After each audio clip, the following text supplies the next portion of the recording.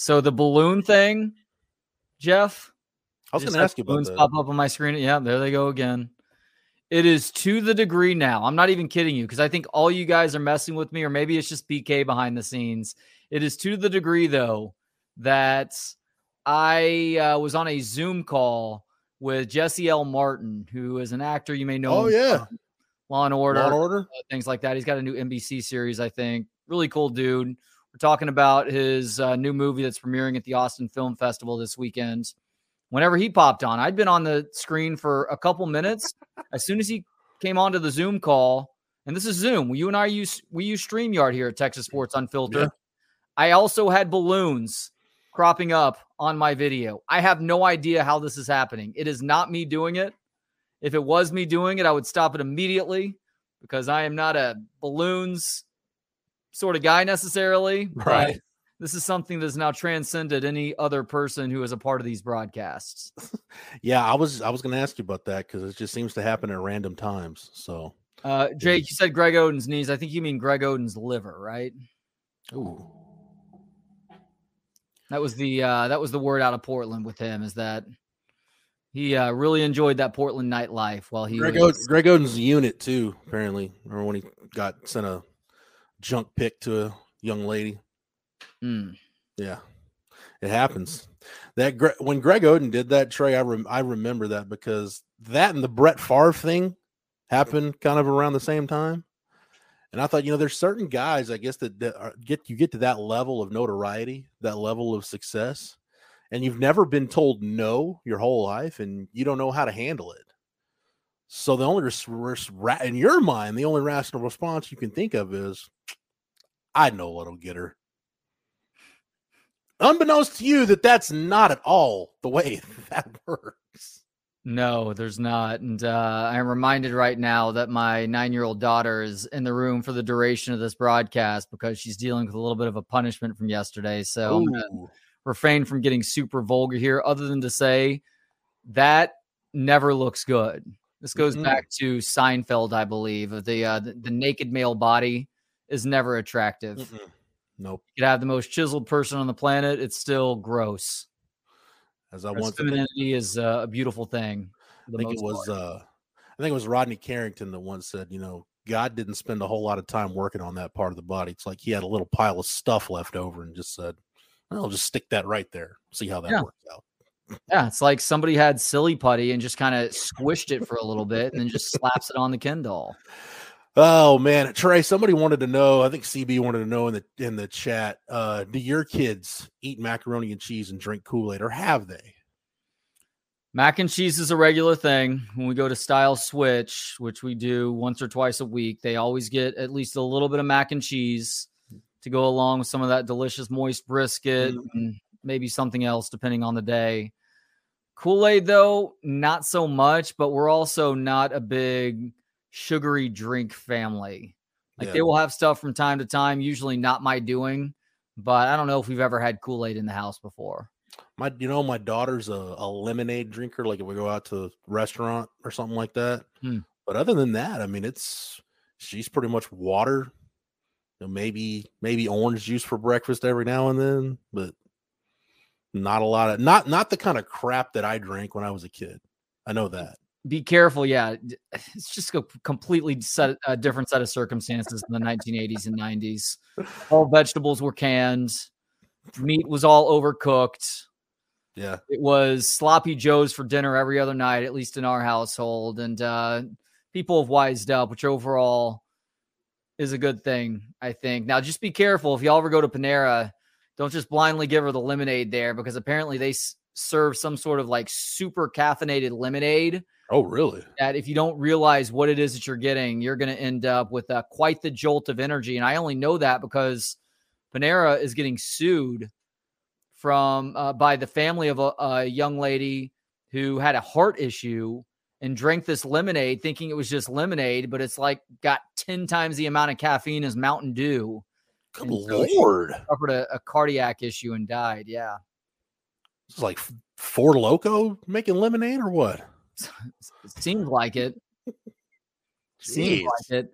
I don't know about you, Jeff. I can probably assume about you that this isn't the case. I've spent a strange amount of emotional capital on this Friday, and it's on something that isn't necessarily deserving of emotional capital, but sometimes you just can't help yourself. Mm-hmm. What's that? So I had to watch the movie that I talked with Jesse Martin about a little bit earlier, and it kind of has a Big Chill vibe about it, this film. It's called Reuniting. Okay. So it's these people in their middle ages coming together for a reunion with a group that they were really good friends with back in college. And like with the Big Chill, there's a bunch of big emotions that come out and big secrets come out. And man, one of the secrets that came out, it got to me where I was choking back tears for the last 30 minutes of this movie, shed tears at one point. This is at like 9:30 in the morning. And so, wipe the tears away and get ready. Go out to Covert BK for the Trey and BK broadcast and the meetup with the Longhorn, Norman Watkins out there today. Yeah. Thank you, Norman. And thank you to Covert BK, of course, for hosting as well. But yeah, I find myself exhausted right now. I'm not somebody who, gosh, I may cry once or twice a year at the most. So to cry first thing in the morning on a Friday, I've got World Series Game 1 to go before this day is over with. I don't know if I can handle it. So say 9:30 in the morning Friday, or not. That's usually when you're kind of settling in to work. I'd gotten back to the gym. I got my coffee, and I watched this movie thinking nothing of it. And all of a sudden, I'm just like wiping tears away by the time it gets to 9:30, 9:45. Not good. I'll tell you the last time that happened to me. And I know exactly what you're talking about too. Like that situation where you don't expect it, right? It just happens, and then you're like, "The hell's wrong with me?" It was an episode of Yellowstone. It was in season 2, and before that show kind of jumped the shark, and I've just stopped. I don't even know if there's a new season on now. I've just kind of stopped paying attention. But it was an episode where Kevin Costner, his dad, the patriarch of the family, he had, spoiler for those of you who haven't seen Yellowstone season 2, his dad has cancer. It's like a flashback to his dad having cancer and him taking him on like one last horseback ride through like the ranch and everything. And it's playing this Chris Stapleton song in the background, and his dad's giving him like some last advice and telling him a story. And I'm just like, before I know it, I'm like a blubbering mess to where my wife was like, are you okay? I'm like, I don't know. Like, just hit me all of a sudden. Sometimes it does. Yeah. The dad thing will sometimes get to me too. Now, is your father still around? No. Okay. Was that probably part of it then? Yeah, I'm pretty sure. Yeah. All right. Yeah. Because this movie enters a pantheon of about 3 to 4 other films that I've cried at in my life. And none of them are sports movies. None of them are the obvious answer. No Brian Song, League of Their Own. No Brian Song, no League of Their Own, no Field of Dreams, no Old Yeller. But the movies for me are Big Fish, which I definitely didn't expect, Royal Tenenbaums, Don't Laugh, Turner and Hooch. I can see that. Yeah. Okay, good. Because they should have killed the Tom Hanks character. Let the dog live. Killed the Tom Hanks character. Okay. And now this movie. And so congratulations, I guess, to the filmmakers behind Uniting. You got me to cry. Sorry to those of you who haven't watched Turner and Hooch yet. I'm sorry. Spoiler from 1988. I was going to guess 88 or 89. You've had enough time. You've had 35 years at this point. Sorry. Yeah. Man, Brian's Song is one of those movies. It's like I think that always kind of brings something out of you, So Brian's Song, before I ever saw it, it's kind of like Titanic, although I've never seen Titanic, but it was kind of like Titanic where I'd heard so much about it that there was no way it was going to have that impact on me. Right. My brother laughed at the end of Brian's Song. I don't know, I don't know what that says about my brother, but it's a little bit sadistic, but we all laugh inappropriately at times. For many of us do. My daughter, whenever she gets shots, she laughs. Whenever I see horror movies, like I may get a little bit queasy if it's really over the top, but I tend to laugh at the absurdity of it all too. The last really good laugh I had was watching Cocaine Bear. Did you see Cocaine Bear? It's in the queue. I literally started watching it a couple nights ago, and I made it 5 minutes in and started to get tired. But I have heard too many good things about this not to watch it. I had one of those laughs where I'm laughing so hard that I can't catch my breath, and I feel like I'm about to black out. Those are the good laughs. Heck yeah. Now, Elizabeth Banks not only directed that, she stars in it too, correct? She is. Ooh, I'm trying to remember. Is she in it? I don't think she's in it, no. Oh, okay. Or maybe in a very small role. Yeah, I honestly can't remember off the top of my head if she was in it or not. If she was, it was a bit part in it. She's not one of them featured. Okay, I'm just now looking at the cast. Ooh, Kerry Russell, big fan. Yes. Ice Cube's son, Ray Liotta, Isaiah Whitlock, he's solid. I haven't thought about Kerry Russell since like 1997, so Well, props to her she was great in The Americans, that FX show. Yeah. Quality program there. Props to her for making an appearance on Cocaine Bear. Made my wife watch Blazing Saddles. Good call. I don't know how well that went over for her, especially around this time when everything is cancelable. That movie certainly doesn't make the cut. Yeah, you couldn't. Blazing Saddles, Tropic Thunder's another movie that you couldn't make right now. See, I feel like you could make Tropic Thunder right now because it is straight satire. Like it's making fun of the absurdity of Hollywood, right? Okay. Yeah, okay.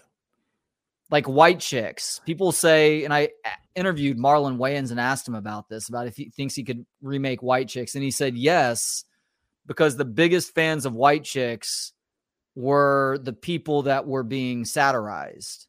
It was white sorority girls loved that movie more than anybody else. I got you. So it's kind of like why the roast is still acceptable, an acceptable form of comedy. I think that's a good way to put it. Although I feel like the roast has kind of gone underground. Like they do roast around town.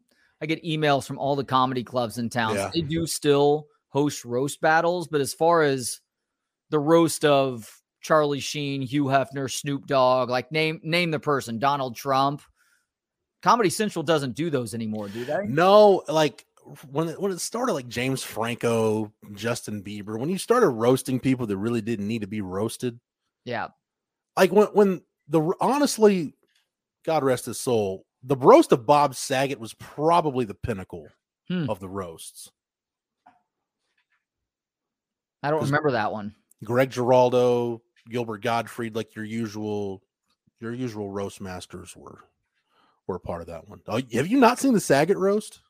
I don't think so. Oh, Trey, you got to put that one in the queue. Okay, that was excellent. I can do that. John Stamos hosted it. Yeah. Stamos and him are obviously really good friends from Full House and beyond. I'm assuming Jeff Ross was a part of it, not just because he's the roastmaster general, but he and Saget were also good friends. I'm trying to think if because there was a while where Jeff Ross was doing costumes. I'm trying to think if he was he dressed up like Joe Paterno or Monarch Gaddafi? I can't remember. It was either Gaddafi or Joe Paterno that he was dressed like. Was Anthony Jeselnik a part of it? I think he was. Yeah, I think he was part of that. He's a really good one. I'll have to throw that in the Google machine and see who all was a part of that one. Tony Hinchcliffe too. So Texas has an interesting matchup tomorrow, Jeff. Not because I'm all that worried about BYU, but because we're going to see a new guy under center tomorrow at 2:30. That would be Malik Murphy. Lots of folks going back and forth this week on what they expect to see out of Malik, what they think the game plan might be tomorrow, coming from Steve Sarkisian, not just that initial script, but how things play out throughout the course of the afternoon. Where are you with what you expect from Malik Murphy tomorrow? I think we'll see a lot of the signatures that we see in a Steve Sarkisian offense that we've come to know the Sark offense. The deep ball's not gonna be out of the game plan. I had an interesting conversation this week, Trey, with somebody connected to a staff that's already played Texas, scouted Texas, and did their best to scout, quarterbacks other than Quinn Ewers. Which if you're trying to find tape on Malik Murphy and Arch Manning, you're basically down to like spring game tape and high school stuff. And this staff felt like Malik Murphy, the difference between, like, say, Malik Murphy and Quinn Ewers was Quinn can throw with, he can throw it with velocity, but he can throw it with a little touch too. They felt like Malik was in that category of guys that very, very, very few guys in terms of how quickly he can put the ball on people, how fast it gets out of his hands. And I won't say the names of the programs, but they felt like, hey, there's several Big 12 schools that would trade their starter right now for Malik Murphy. Like there's thoughts around the league that he's that good. I think the main thing you'll see, because they are kind of high risk throws anyway, I think a lot of the intermediate stuff over the middle, which Sark really doesn't do a whole lot of that anyway. He's just now gotten to the point within the last, starting this year, late last year, where he was letting Quinn do some of that stuff. So I think what you'll see, Trey, if you go back to, like the Louisiana Monroe game last year, that first quarter of the Alabama game, the first couple of games, Quinn coming back from injury, it'll look a lot like that type of game plan, I think, where it's a lot of vertical stuff. It's either going to be short, high percentage throws or your deeper stuff. I don't think they're going to mess around with the intermediate game a whole lot. I hope we see the run-pass balance skew a little bit more in favor of the run for this offense tomorrow. I'm also not going to be surprised to see the first play of the game something along the lines of play action, allowing Malik Murphy to try and hit Xavier Worthy deep. So Sark can try and help Malik Murphy get whatever butterflies may exist out of his stomach, and then just get with the rest of the game plan from there. I can see both sides of it. I can see doing that makes sense. I can also see not doing it, because we might, under those circumstances, we might find out how far Malik Murphy can throw a football. With the adrenaline's pumping and the juice flowing, we might find that out. I'm in the category of people that wants Sark to give Malik Murphy really easy throws early on, not just in terms of the throw, but also like easy decisions that he gets to make. Yeah. And then gradually work him up to where you're working more of the field, both the intermediate, the middle of the field, through intermediate to deep. And then obviously those deep balls along the sidelines too. Like, they're not going to completely shut the passing game down and throw everything around the line of scrimmage. That's not Steve Sarkisian style. I don't think that's healthy either. But a key tomorrow, because you have one of the leading rushers in college football and a true freshman who complements that stud running back really well with CJ Baxter, who's now as healthy as he's been since week 1. Like, run the ball more and let your quarterback operate off of play action. That eases the pressure off of him that much more. Now, every throw doesn't need to be off of play action, of course, but mix a fair amount of that in, please. Yeah, I mean, Sark's offense is an RPO-based offense anyway, and I know they do work a lot of RPOs. So, but your RPO game is much better when you can run the football effectively, which to me, I'm getting ahead of myself. Let me back up, make one more point about what we're talking about just in general with the offense. So Malik will be the 4th quarterback that we've seen run Sark's offense at Texas. Right? So we've seen Hudson Card, we've seen Casey Thompson, we've seen Quinn, and now we'll see Malik Murphy.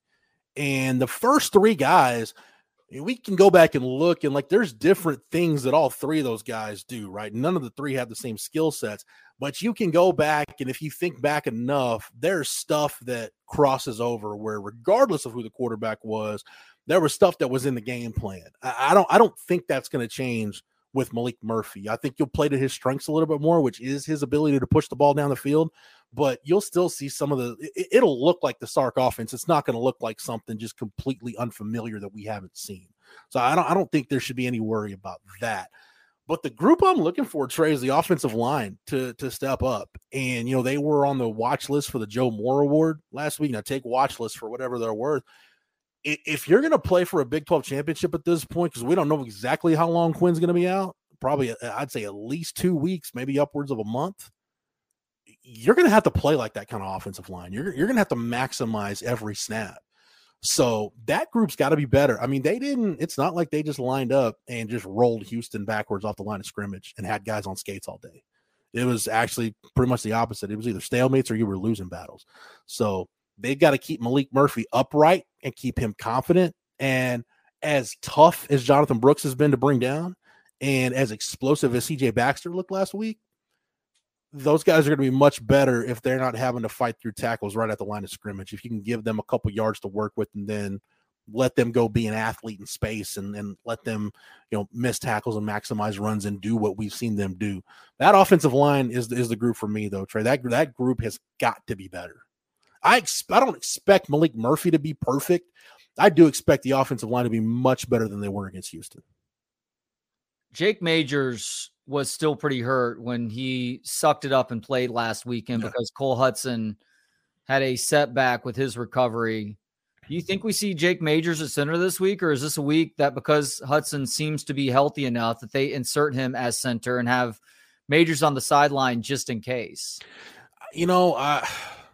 I would think so. If I was the staff, I probably would have put last week. I would have put Jake Majors in the same category that they had Jahdae Barron, right? Which was let him travel, let him go through pregame, but only if it's an absolute dire emergency are we going to use him. You could tell he wasn't 100%. You could tell he wasn't right. But I figured like after that one game, unless he had some kind of setback this week or just wasn't feeling it, no, I think you'll see Jake Majors at this point. Okay.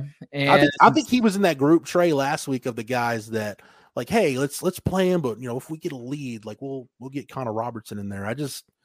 It's a slippery slope as a staff when you start thinking that way. It is a dangerous game that you play. I agree with that, but sometimes it's necessary. Sometimes it's necessary against good opponents where it's like, this guy's really hurt right now. Like, I think in retrospect, Texas might have been better off not playing Jatavian Sanders at all versus OU. Like, especially once it was clear to everyone after the first couple of series that he wasn't right. Sometimes, especially elite competitive athletes, sometimes the best thing you can do as a coach, I know the medical staff can say he's cleared. Sometimes the best thing you can do as a coach is just protect the guy from himself. Yeah. So, dude, you're hurting the team, because if you're a competitor, you don't want to come out. It takes a certain level of maturity and humility to be able to say, I can't give you. I'm hurting the team right now. Bijan Robinson was nearly decapitated his freshman year playing against Texas Tech, and he was trying to get back in that same game. Yeah. But sometimes, again, your job as a coach to just protect guys from themselves and make the best decision. That's why you're paid over $5 million a year to make those kind of calls.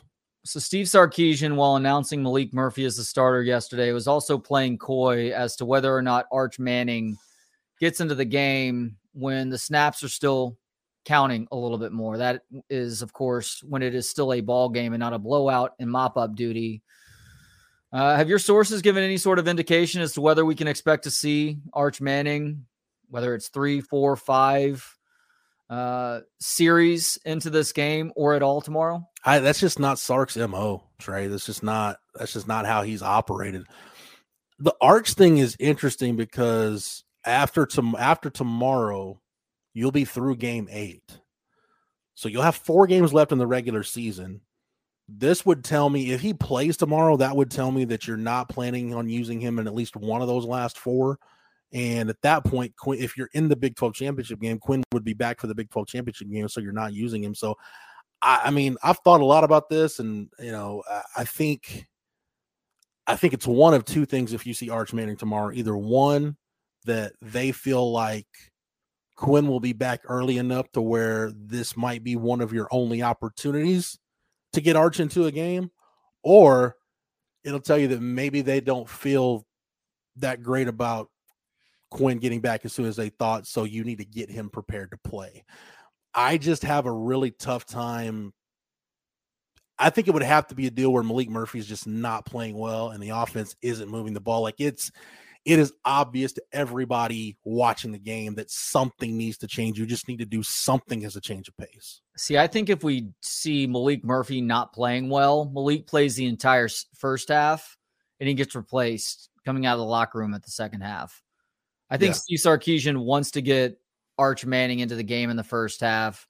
Let's say 4 series into the game. And that becomes even easier if Malik has led this offense to a couple of touchdown drives. The defense is looking good against a pretty pedestrian BYU offense. And Texas is up, let's say, 14-0 early in the second quarter. At that point, he can rest a little bit easier because he knows that is as big of a dude as Malik Murphy is, they're one play away from having to turn to Arch Manning, and he literally has not been on the field for a college game so far in his true freshman season. Yeah, I see where you're coming from. That just doesn't strike me as being, again, Sark hasn't really been that type of guy anywhere he's been. And again, I hated that when the whole look, Trey, you and I, we lived through, we were kind of at the height of our fandom before we got into the media industry of the most prolific quarterback controversy this program has ever been through with Chris Sims and Major Applewhite. And I hated the fact that Mac would say, hey, third series is going to be Major or third series is going to be Chris. Okay. And then why would you just just arbitrarily put a number on it? Because what if you going in, you tell Arch, hey, the fourth series is yours. What if before that you block a punt and that series is on the plus 13-yard line? Well, no, I would want, what if Malik took more red zone snaps than Arch didn't practice that week? No, I would want Malik Murphy on the field. Then you get into that game of, well, you told me I was going on the fourth series, but I'm not in on the fourth series. So it's a delicate thing, man. Sark has to be, this is the first time, Trey, where we've seen, I think we're going to see Sark be really challenged by how he handles that quarterback group. Because I think he knew, like, he didn't recruit Casey Thompson. He didn't recruit Hudson Card. And I think everybody learned, look, after that, if Sark didn't pull Quinn in that Oklahoma State game, it's going to take like Quinn needing an amputation for him to come out of a game, for Sark to go to the backup. So having that knowledge of it, this is really the first time where he's actually had a decision to make. There's been a process he's got to go through, and there's got to be a certain way you handle it. And it's not about, fragile egos or anything like that. It's when you get into that realm of making promises or telling somebody something, that's the minute you get yourself in trouble. That's the minute you start, the portal conversation starts kicking up for those guys. It's funny. Maybe emotional capital is going to be the theme of the entire Longhorn Misfits show today. We talked earlier about emotional capital and spending that emotional capital. Obviously, he had more invested in Quinn Ewers than he did Hudson Card last year. And I think you can make the argument that there is more emotional capital invested in Arch Manning than there is Malik Murphy right now, not to take away from the fact that he did recruit Malik Murphy. But I wonder if that conversation occurs. Like, if it does happen, you can't put a hard and fast number on it. You can just say, hey, look, we're looking to get you in the game based on how the game is going. Our hope right now is that we get you in the game at some point in the first half. We won't know for sure until we're in that situation. And you let both guys know that. And while also making sure Malik understands, look, you're the starter right now. So don't read anything into this any more than we need to get the guy behind you a little bit of experience right now too, in preparation of a worst case scenario, which is you going down to an injury or you going down with an injury. Yeah. That's kind of the only way you can play it, Trey. That's all you have to tell Arch is, look, we want to get you in the game. We need you to prepare to play. That's why life as a backup quarterback is so tough. Yeah. Because you really do have to prepare, whether it's taking mental reps or you actually get some reps in practice. You got to prepare like you're going to start the game because you are one play away, but you also know, there's a pretty good chance I'm not going to play a meaningful snap in this game. Even though you have to prepare like you are. You can say that applies for everybody, but come on, let's be honest and cut out the coach speak, right? At that position, dude, if you're not prepared, you're doing yourself a disservice and you're doing your team a disservice. So it's an interesting deal, but yeah, that's really all you can tell Arch is, look, we want to get you in the game when it matters. I don't know when that's going to be. I don't even know if it's going to happen because Trey, maybe it's not that type of game. Maybe it's a game where you do get up, 13-0, 10-3, 14-3, whatever it is. And maybe you give up a play on special teams or the defense has a coverage bust and all of a sudden BYU's the score back in it. Well, I don't want to change quarterbacks now because now Malik's lathered up a little bit and he's got a good feel for the offense. So I don't want to mess anything up. Plus, you can't give momentum back to BYU, whether you believe in momentum or not. You don't want to give them more. You don't want them to have like shark smelling blood in the water. So I don't envy the position Sark is in at this point. This is like the gift and the curse with recruiting elite quarterbacks.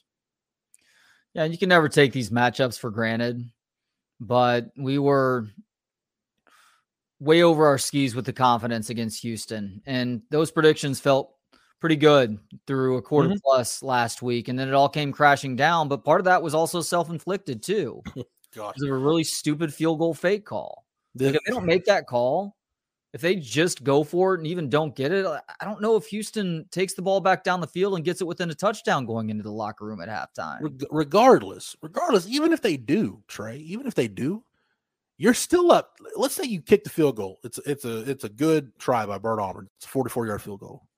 Even if Houston does take the ball and score, you're still up 10 points at halftime.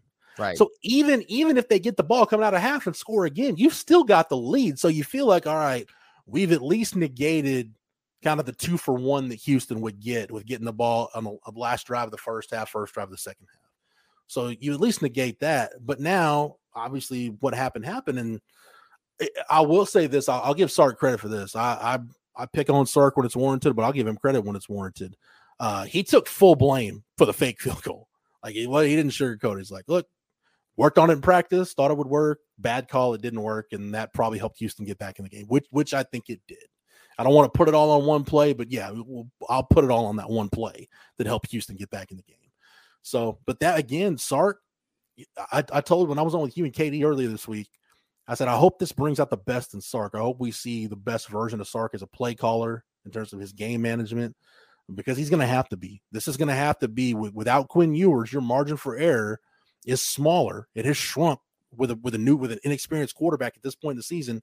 You have to be at your best as a head coach, whether it's play calling, it's game management, it's clock management. You can't have just complete and utter screw ups like that.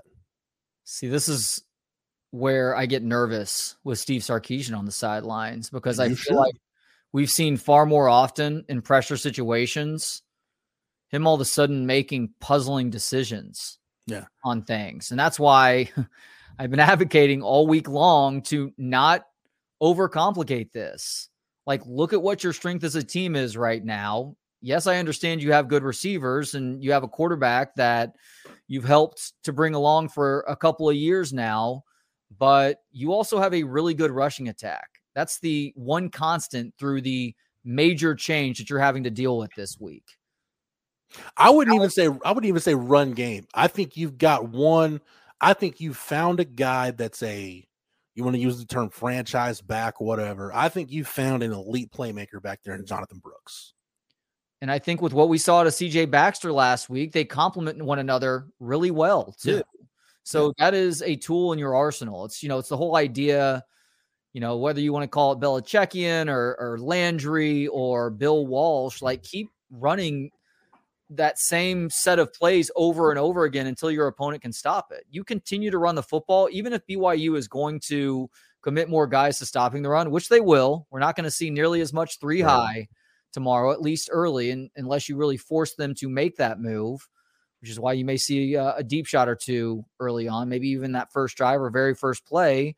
Like BYU has not proven, or they're not going to be able to prove that they can stop the run, would be my guess, just based on what that defense is right now and how the defense is pretty bad in general. They are worse against the run than they are against the pass.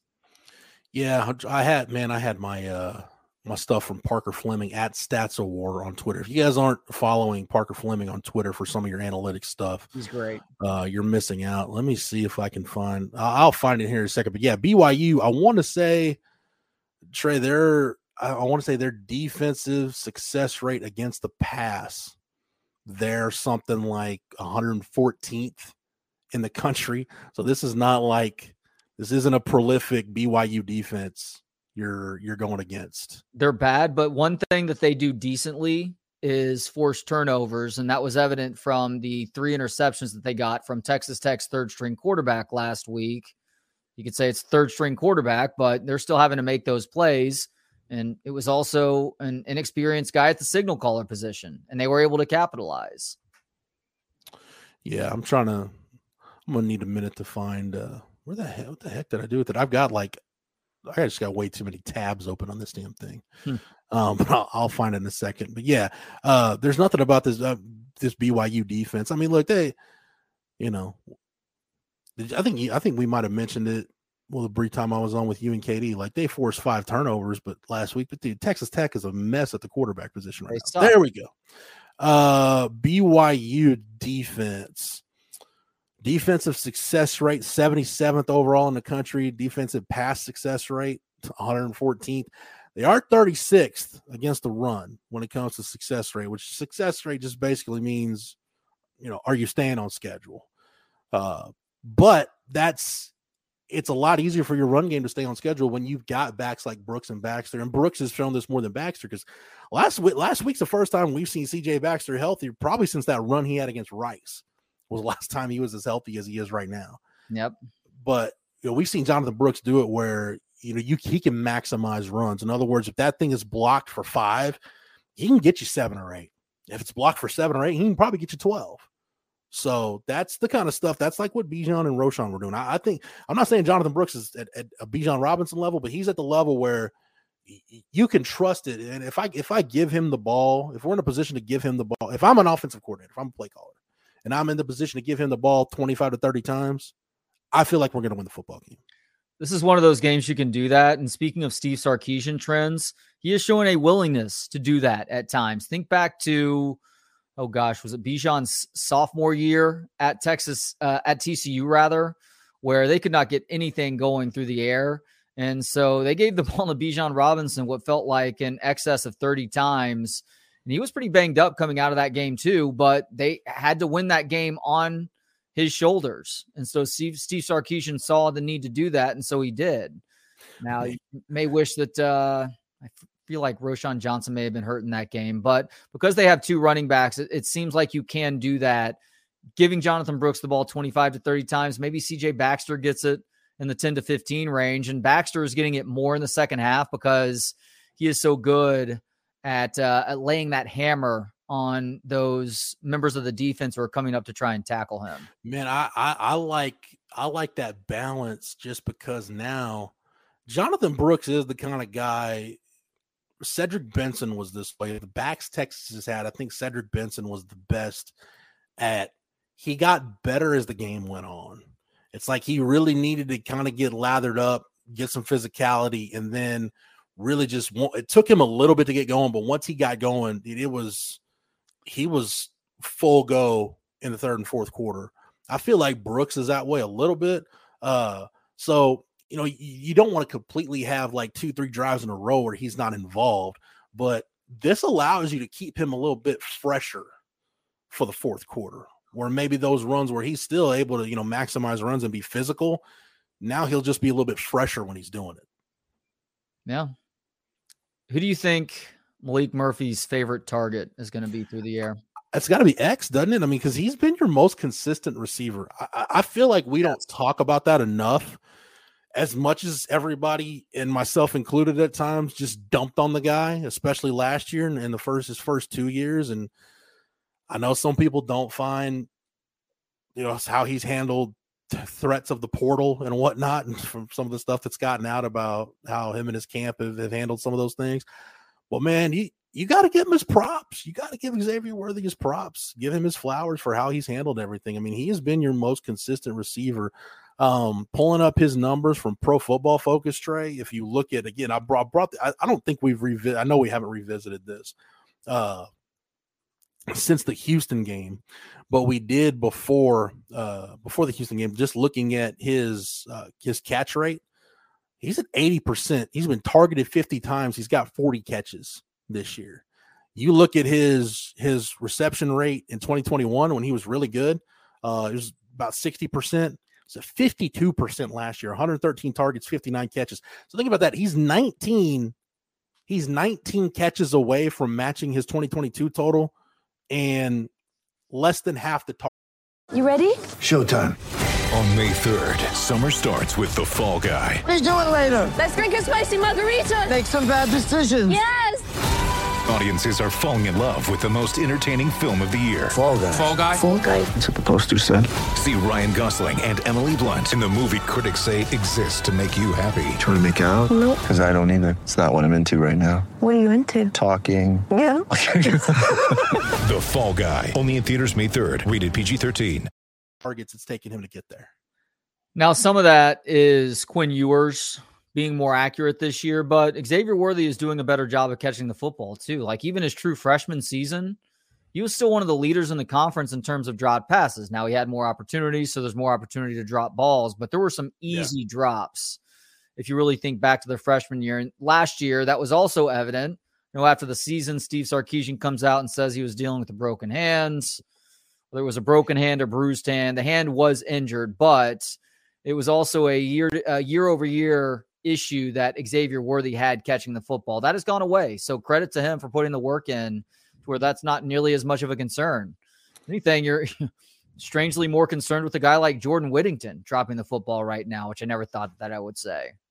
Yeah, I think I wonder part of Jay Witt's deal, though, is he just hasn't been involved as much. It's been hit or miss with how much they've gotten him the ball. It's true. I think that's got part to do with it. But like I said, with X, at the risk of jinxing him, he's only got one drop pass this year. That's according to PFF. One drop on what I say, one drop on 53 targets. Is that what I said it was? I did not hear the drop. Yeah, 50 targets. He's got one drop on 50 targets. Last year, Trey had 7 drops last year.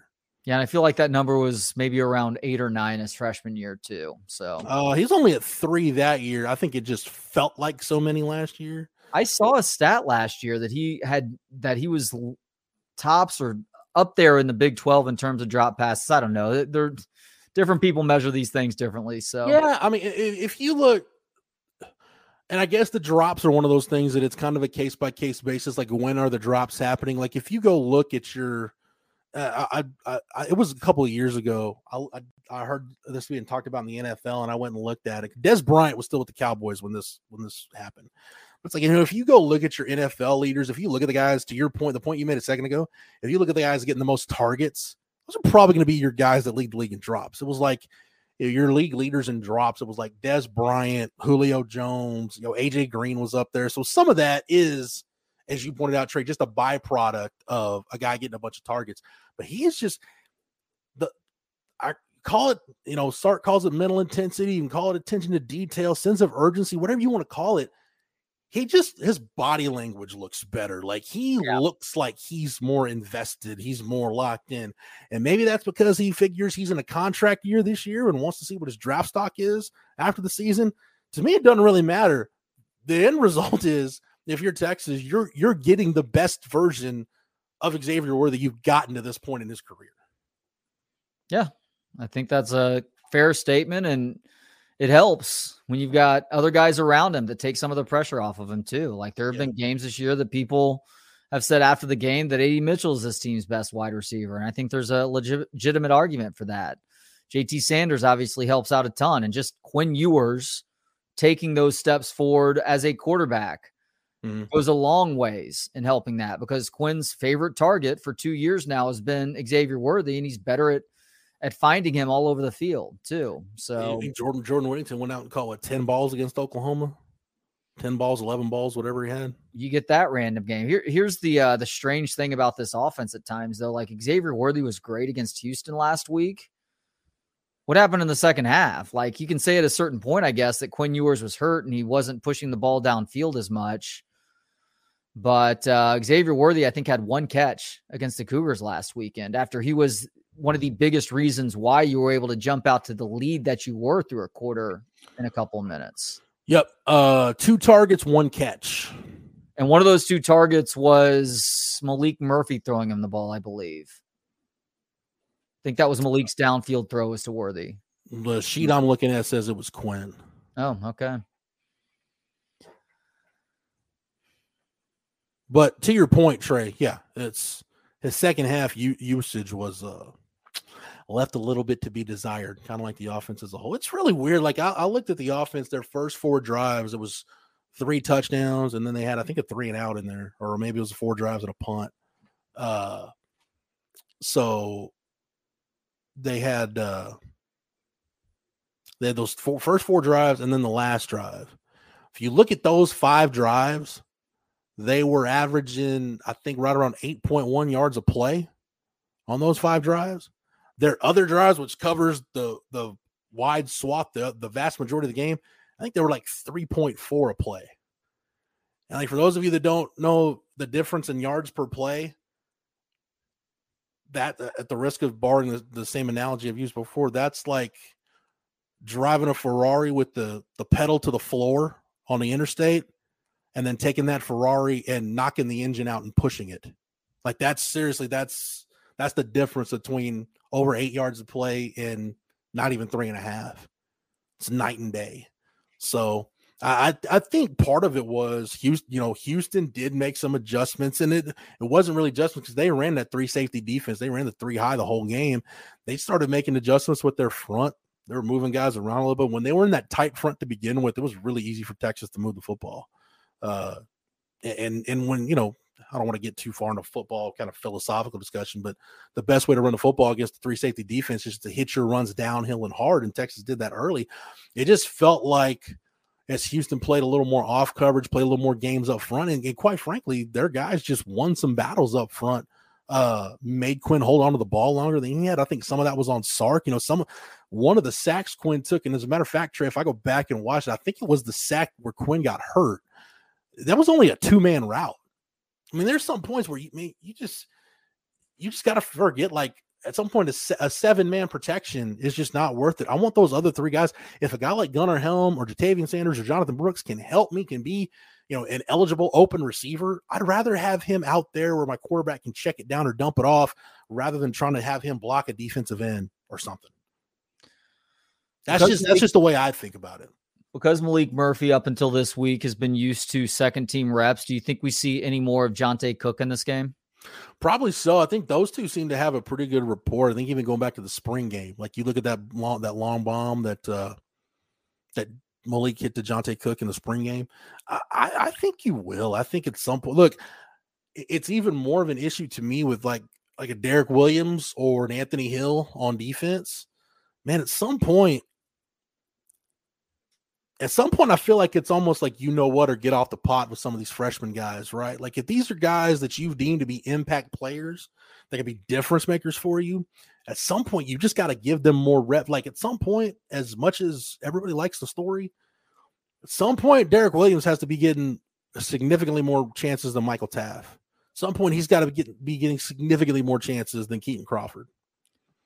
I wasn't paying close attention, but was Derek Williams out there much in the second half last week? It didn't feel like it. It felt like it was a lot more Taft, Jaron Thompson with some Keaton Crawford mixed in. Yeah, as a matter of fact, let me if you give me a second, I'll pull up snap counts. I remember seeing him in the first half. Yeah. I don't even think I saw his number all that much. But then again, part of that may have been that he wasn't the guy getting burned. That's true too. Field too. That's true too. He is your best coverage safety right now. Yeah. And I think honestly, early in the year, this is again one of those things we talked about, when this defense was really good. We talked about, the kind of the path of least resistance. How our team was going to move the ball against Texas. And for a while, it was tough for teams to okay, how are we going to move the ball against Texas? We don't want to run. Can you do this? I think now the book is out, man. Isolate their safeties in man coverage and just try to throw the ball at them. Let me I can get you those snap reports here in just a sec, Trey. My internet would cooperate. There we go. Derek Williams was on the field for 36 snaps. Actually, you know what? Maybe it's just because he wasn't getting burned. Derek Williams played more snaps than any other safety last week. Interesting. Michael Taft was at 35. Jaron Thompson at 28. Where was Keaton Crawford? Keaton Crawford was at 33. Oh, God. Yeah. That should not. But you look at Derek Williams when he's in there. He had a pressure. He had 3 solo tackles. Now, he did have 2 missed tackles, but he had 2 stops, which is a run stop that's considered a failure for the offense. Targeted 4 times. He only gave up 2 catches for 20 yards. Did give up 11 yards after the catch. He had a pass breakup. So I remember the pass breakup. Yeah, it's at some point, some of these guys you just got to give them more snaps and feel confident that the good stuff you see in this small sample, that you'll just be able to extrapolate that out over a bigger sample and you'll get a really productive 45, 50 snap game from these guys. What were Gavin Holmes and Terrence Brooks's injury issues? Like, there was a certain point where I don't remember seeing Gavin Holmes out there again. Terrence Brooks was out there until the end of the game. Gavin Holmes got hurt on, and I don't know what his injury was, Trey, to be honest, but he got hurt on the, it was in the third, was it the third or fourth quarter? I don't remember. It was where Sanborn had the punt and backed them up, and then they gave up the 51-yard catch.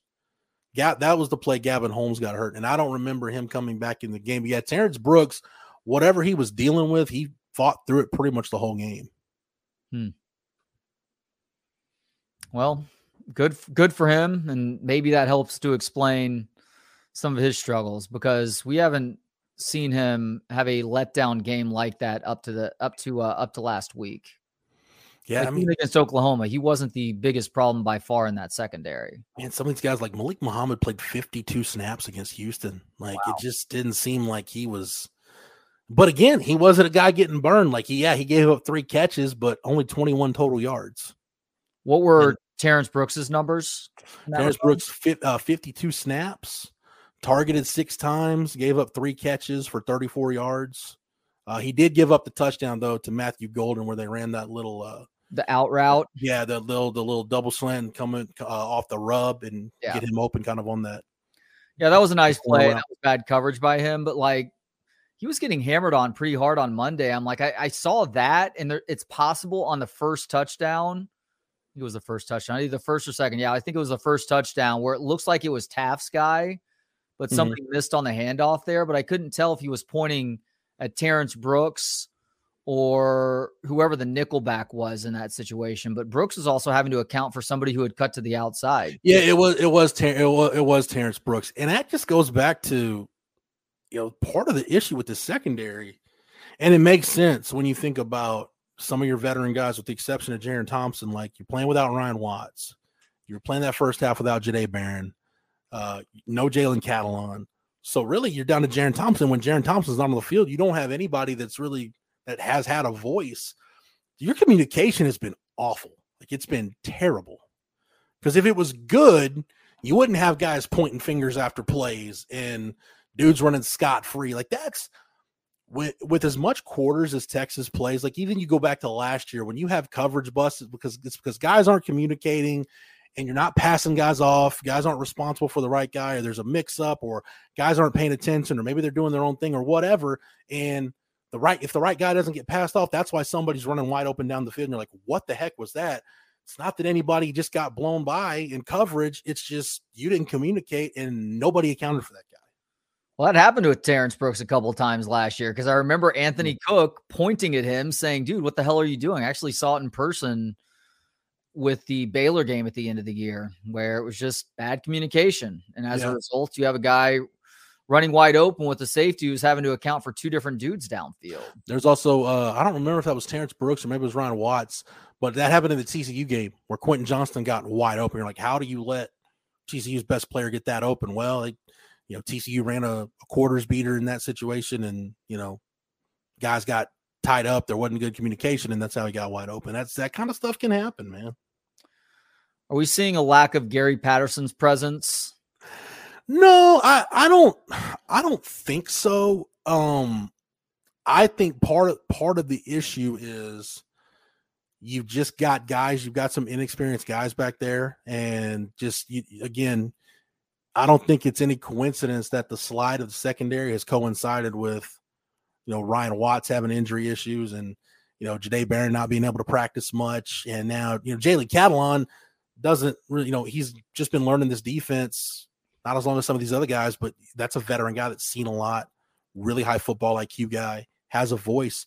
I also think, Trey, it doesn't help when your guy that has a voice right now back there is Jaron Thompson, but dude, they see the same film we see. They see the same issues on tape that we do. Jaron Thompson's not playing his best football right now. It's one of the biggest surprises on the season. Like, in terms of individuals on this roster, I didn't expect 7 games into the year questioning Jaron Thompson's worth out there play to play. He was a multi-year starter. He was a guy who has a nose for the football. has a little bit of that DeMarvion overshowing in him, where it's like there's just certain instincts that you can't teach a guy. And it's showing up at times this year, but we've also seen some really ugly moments out of him these last couple of games. I'm wondering, is it to the point where does he need to think about coming back next year? Oh, is he not even a senior? Wow, I thought he was a senior. He's got a COVID year he could use. Oh, we're down to the last of those guys that have the COVID year that they can use. So Jaron Thompson's a true senior, but he's got that 2020 season if he wants to use it. Well, it's either come back or maybe go play in the USFL or XFL. Yeah. Whatever NFL stock he had before the year, there's no way what he's done through 7 games has helped. I don't know if Anthony Cook is on an NFL roster right now, but Anthony Cook last year looked like a better NFL prospect than Jaron Thompson does right now. Anthony Cook got cut by the Chiefs. He was one of their last cuts. I don't think he's on a roster, though, right now. I liked what Anthony Cook was able to turn into by the time it was all said and done here in Austin. Let's see. Currently plays for the Cray Wanderers. The hell? No, this is not right. This is a soccer player named Anthony Cook. I was going to is he playing like in some league in Brazil, like one of those wheels off leagues? Italian league. His head coach is Art Briles. Ugh. Yeah, I don't see anything on Anthony Cook being on an NFL roster. You know what? Why did I think he was on the Chiefs practice squad? I don't know. I'm looking around, looking on his Twitter right now. Yeah, there's from August 13th. Yeah, I don't see him either. So maybe maybe he's looking for that next opportunity. He is not on the practice squad. Is he on IR? No. All right. Well, yeah. But to your point, Trey, yes, Anthony Cook did look like a better pro prospect at this point last year than Jaron Thompson does right now. Who knows, though? I mean, I wouldn't have expected Deshaun Jameson to stick with an NFL team this year. But I did, but I figured it would be after a move to safety. But is he still a cornerback? I don't even know. I just see him on special teams from time to time. Yeah, and I think you see a guy's value when I was kind of surprised that the 49ers didn't try to hang on to him, that they let him go to waivers, and Carolina scooped him up off waivers real fast. Perfect opportunity for him. Yeah. A Carolina team that's still trying to figure out its way. Bring first-year head coach as possible. Yeah, endear yourself to the new staff. It's good stuff. Did you see Deontay Foreman had a 3-touchdown game last weekend, by the way? I knew it would happen. When the Bears signed him this offseason, I said to myself, at some point this year, Khalil Herbert, Roschon Johnson, whoever else is on that roster at running back, they'll all be injured over the course of a couple of weeks.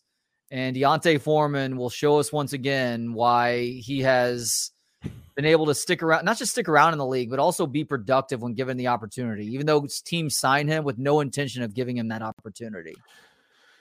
Has he not come back? Has he come back from 2 Achilles tears? I know he had the one. I feel like it's just the one, because the one was with Houston, right?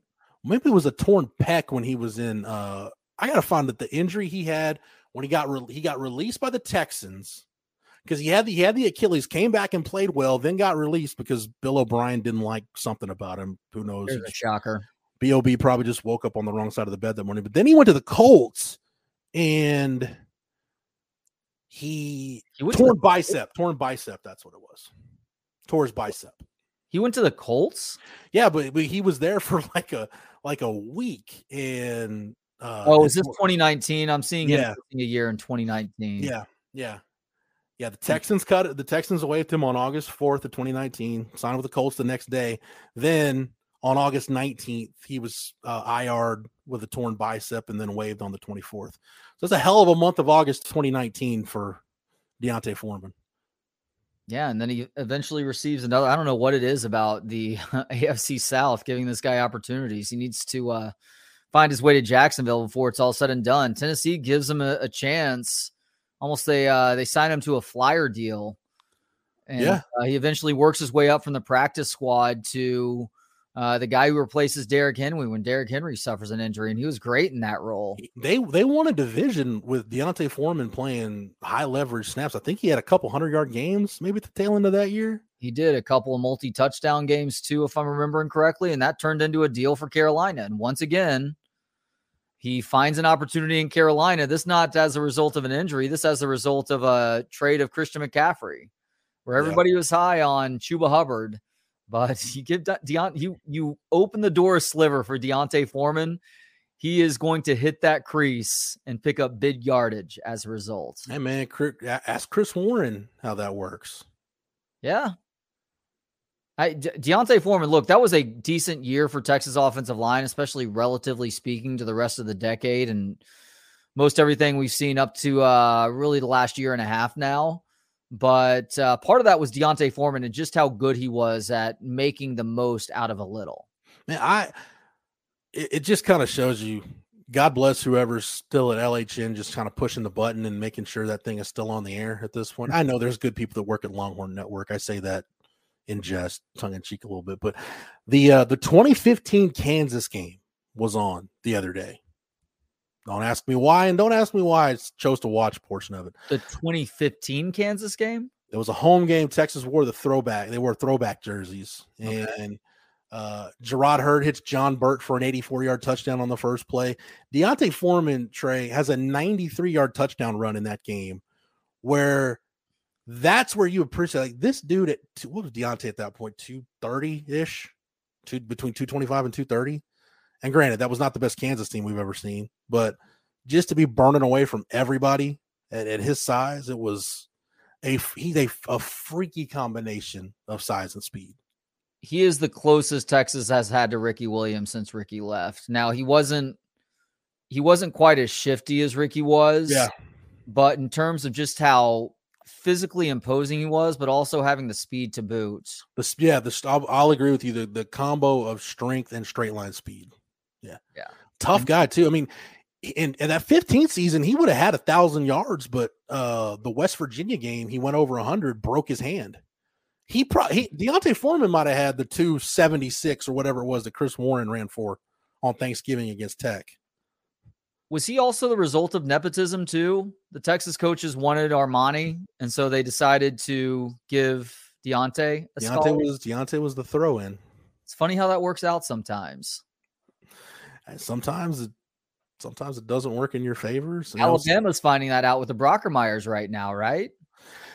Yeah, because Tommy's deal with his transfer. I mean, it's just the injuries at some point, have kind of added up for him. Is he starting for TCU? Last I checked, no. No, but he missed some pretty critical developmental time with the shoulder injuries. But yeah, D'Onta was the throw-in. And the thing with D'Onta too was there was considerable worry his entire process that he wasn't going to qualify because he had gotten behind. And I don't know if you remember, Trey, but he actually got to camp like 2 weeks late, like right before the deadline where you've got to be enrolled by this point or, you're not going to be able to be eligible or can enroll or whatever. He got to camp late. But I remember like his first couple of practices, people that would go to practice and would, tell me what's going on. They're like, hey, that Foreman kid, we're like, oh, Armani, like, no, his brother, like his brother's really good. Okay. File it away. And then you start hearing it from more and more people. It's like, all right, maybe D'Onta's got something.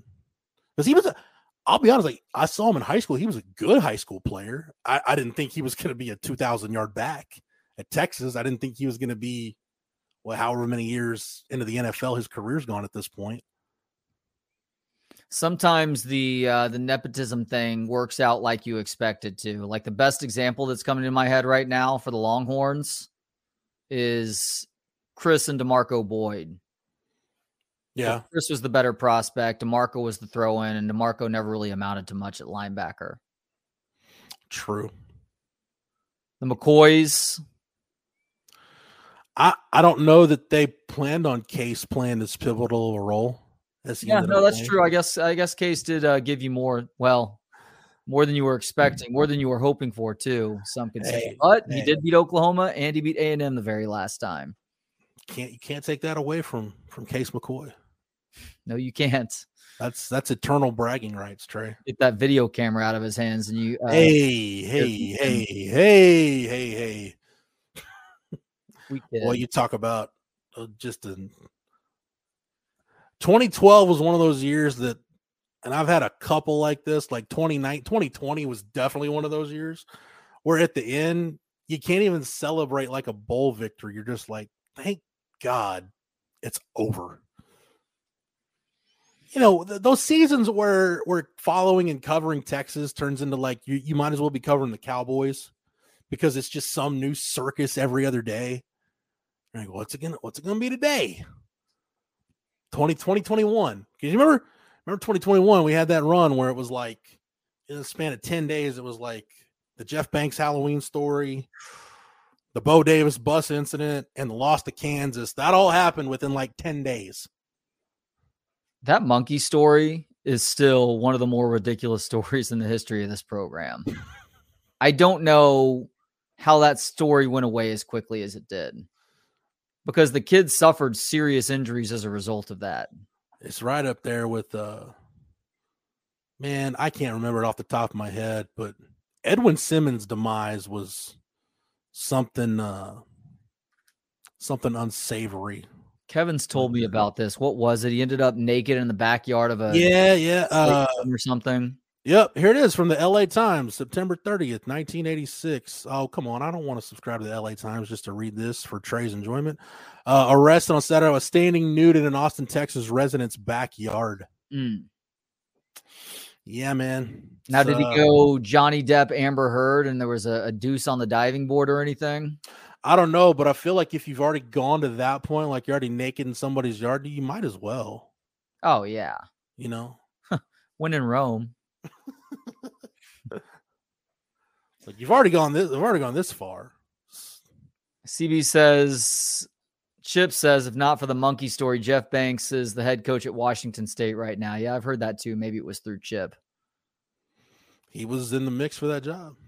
Well, it's just like defensive coordinators, headbutting helmeted players. Probably don't need to hire that guy as the head coach. Tom Herman. Your special teams coordinator has a monkey that bites a kid's face on Halloween. That may excuse him from the next couple of head coaching opportunities that crop up. Is Big Craig still in the chat? I saw he was in here earlier telling me to throw something on the Google machine. So just want to say Craig. Just want to say a shout out to good old Craig Floyd if he's still around. Jeff, if you throw Anthony Cook, Texas, in the old Google machine. Yeah, he did come back with the Chiefs, but he got cut and he's not on the. I'm not showing him on the practice. Oh, he said KC after that. I see. All right. Trey's monkey? I don't get it, Jake. I don't get it. There's really, in terms of ranks matchups this weekend in college, Jeff, there's 2 ranked matchups. I don't know who outside of Louisville or Durham cares about Louisville Duke. But Pac-12 was providing another interesting one with Oregon at Utah. Where's that game? Where's game day this weekend? Is game day is Oregon, Utah, right? That would be my guess, but I don't know for sure. Okay. That is, like, rankings wise, that is far and away the best matchup, though. I mean, part of me was kind of hoping that, you know, Louisville Duke, maybe you could get like Purvis Ellison and Danny Ferry to be co-guest pickers on game day. Something like that. Ellison, speaking of bad knees. Never nervous Purvis. Yeah, Duke Louisville, I don't really care. What about Oregon, Utah? It's kind of interesting now that Kyle Whittingham has come out and said Cam Rising's done for the rest of the year, which we're kind of wondering. I was like in limbo. Yeah, it's shit, Kyle. Thanks. Well, yeah, it's like Cameron Rising's injury status, Trey, was turning into is Desmond Harrison still suspended this week? Like that's Utah's problem is that Cam Rising came out like 2 weeks ago saying that it was a much more severe knee injury than anybody was letting on. Cam I wish Chip was here because I think Chip reported this. At least Cam Rising didn't have a bullet graze his leg. He wasn't shot during winter break at one point. Yeah, Desmond Harrison had like a bullet. I think Chip reported that. Desmond Harrison had like a bullet like graze his leg. Dude, the Desmond Harrison recruitment and stay at Texas was, if there is such a thing as a wheels off tenure on the 40 acres, it was Desmond Harrison or Sasquatch, as I came to call him, because we heard about Desmond Harrison. He was allegedly there. We just never saw him. Well, I forget where he went after Texas, but he ended up in the NFL. I remember seeing him on. He was an opening day starter for the Browns one year, I think, as a rookie. Yeah.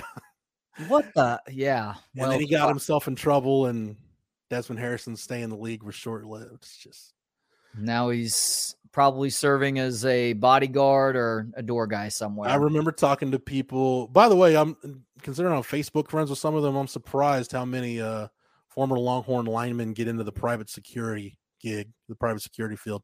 Seems to be a lucrative field. Not surprised, because it seems like a pretty lucrative field if you play your cards right. Yeah. But I remember asking people in the program, Trey, like, look, man, because remember, like, he had to deal with the BYU classes, and was he even going to be eligible to play? And it's like, man, there's all these red flags with Desmond Harrison. And from the top down, it was always, yeah, but he's really good. Like, you got to see how good he is. Like, oh, he better be for the headache it's causing everybody. And we never really got to see it. That was a Mac Brown recruit too, wasn't it? That was at the point where Mac was just so desperate. You're just adding talent. I feel like he had played at a California City College or junior Contra Costa College, Trey. That'd be in the Bay Area. Yeah, Contra Costa Times. Yeah, one of the as a secondary newspaper in the Bay Area. Probably not still around, because most second newspapers in major metropolitan areas no longer are, unless you're in New York City. Desmond Harrison, I remember, dude, that was the week of the 2014 BYU game. So go back and think about that week, right? Charlie buries the lead in the press conference coming off the North Texas game. Like, he goes through, like, I don't know, you give out like the Boss Hog Award and whatnot and all this. Whatever. I don't know if Charlie was giving out awards at that point. Remember, like, Mac Ash being out for the year? Yeah, like, he's like, oh, and our quarterback is concussed and is never going to play again. I'll take any questions. Like, Can we go back and erase that 10-minute filibuster and you just go straight to that nugget you just dumped on everybody? So you had David Ash was done forever. Dominic Espinosa was done forever. Oh, then right before the game, like 2 days before the game, you had Kennedy Estelle get kicked off the team, and Desmond Harrison like entered like witness protection. I don't know what the hell was going on with Desmond Harrison at that point, but like Charlie wouldn't say he was suspended, but he was. We never saw him suit up. It's so weird. What a disaster. What a disaster that era was. I will say this, though. From that era, though, DeJay was able to work his way back. Good for him. Yeah. Espinoza was a bigger loss than David Ash was, too. Yeah. Because you ended up, Jake Rollerson got a shot at center, and you ended up with Taylor Doyle as your starting center. Man. Oh boy, these are some names from the past. Dude, you had an Oklahoma game that year where you had Taylor Doyle and Marcus Hutchins starting on the offensive line against OU. I think Darius James got a start against OU. I have to go back and look at that, who all started that game, but that's, boy, you talk about like Twilight Zone years of Texas football. Yeah, that was the closest Charlie got to a winning season. Because like within pretty much from like late 2013 to like the second game of the 2014 season, you had Espinosa injury. He had the injury, never played again. Josh Cochran had to medically retire because of shoulder problems. You had Kennedy Estelle got kicked off the team. Desmond Harrison got suspended. Rami Hamad got kicked off the team. You had Darius James, who for whatever reason, Joe Wickline just hated him. You had Cameron Hughes, who Charlie would call NCAA no contact at all during press conferences. Ooh. Like, yeah, it was a strange time for the Texas O-line, Trey. So as much as I've complained about the offensive line lately, trust me, I know it could be way worse than it is. Was the UCLA debacle at Jerry World that first year too? Yes. Oof. I've seen Desmond Jackson several times since then, and in no way, shape, or form am I interested in bringing up the coin toss with him. No, that's probably a good thing to let be. Just leave that over to the side and deal with that later. Anything else on the college football docket, Trey? It's kind of a shame that the Big 12 as a whole just sucks so bad. Yeah, that, like it's almost not even worth looking at the schedule, like to see who else is playing. Yeah, like Oklahoma, Kansas could theoretically be interesting, but Bean is starting for them, and Jalen Daniels isn't. Speaking of mysterious injuries and coaches being secretive. Yeah, I mean, look, I'm to the point where I can't help but to wonder about the Jalen Daniels conspiracy theory being true, that he's just choosing to sit out this season because Kansas decided not to match his offer. The holdout started just before the Texas game, and we will see him again next year playing for a different program. Ooh, you know what? Jalen Daniels, in theory, could redshirt. Yeah, he's only played in 3 games, and a postseason game would not count against his eligibility. So if Kansas makes a bowl game, which I think they will, he could, in theory, kind of play the bowl game as like a farewell. Thank you, Lance Leipold and Kansas fan base, for everything. Let's go have a great time at the Weed Eater Bowl or whatever, and we'll see you guys in the SEC next year. Bean was better throwing the football in Kansas's last game, but I don't know. I'm going to have to see it against this Oklahoma defense before I believe that he's come around as a passer. I'm just trying to think of which SEC school is going to be desperate enough to throw the kind of bag that would need to be thrown at Jalen Daniels to get him to go to school. Alabama? Yeah, but are they pretty content with Jalen Milroe at this point? So you're right about that. Milroe has looked better as a passer going back about a month now. Like, he is doing a better job of going through his progressions and really getting it together at points in games where if it continues to come unraveled for him, they will lose these games. Instead, you're seeing Alabama beat A&M going away and beat Tennessee going away too. So there is less of a need there right now. I'll agree with you on that one. I'm thinking about LSU. I just don't know how many years Jaden Daniels has left. Well, no, Jaden Daniels is done after this year. Yeah. This is his final year. Okay. Yeah. This is his 5th year. Florida, I know it's not SEC, but Florida State could perhaps use his services. Jordan Travis is done after this year, isn't he? Yeah, I was gonna say Oklahoma, but I'm. Get ready for the greatest roast of all time, the Roast of Tom Brady, a Netflix live event happening May 5th. Hosted by Kevin Hart, the 7-time world champion gets his cleats held to the fire by famous friends and frenemies on an unforgettable night where everything is fair game. Tune in on May 5th at 5 p.m. Pacific time for the Roast of Tom Brady, live only on Netflix. I'm just assuming they'll just go turn it over to Jackson Arnold next year. Yeah, I don't know if you mess around with that if you're Oklahoma. Heavy Arkansas with a question mark. Who's going to be the offensive coordinator at Arkansas? What offense are they going to run? It's a fair question. Is Sam Pittman going to be the You're right about that, Heavy. Is Sam Pittman going to be the coach?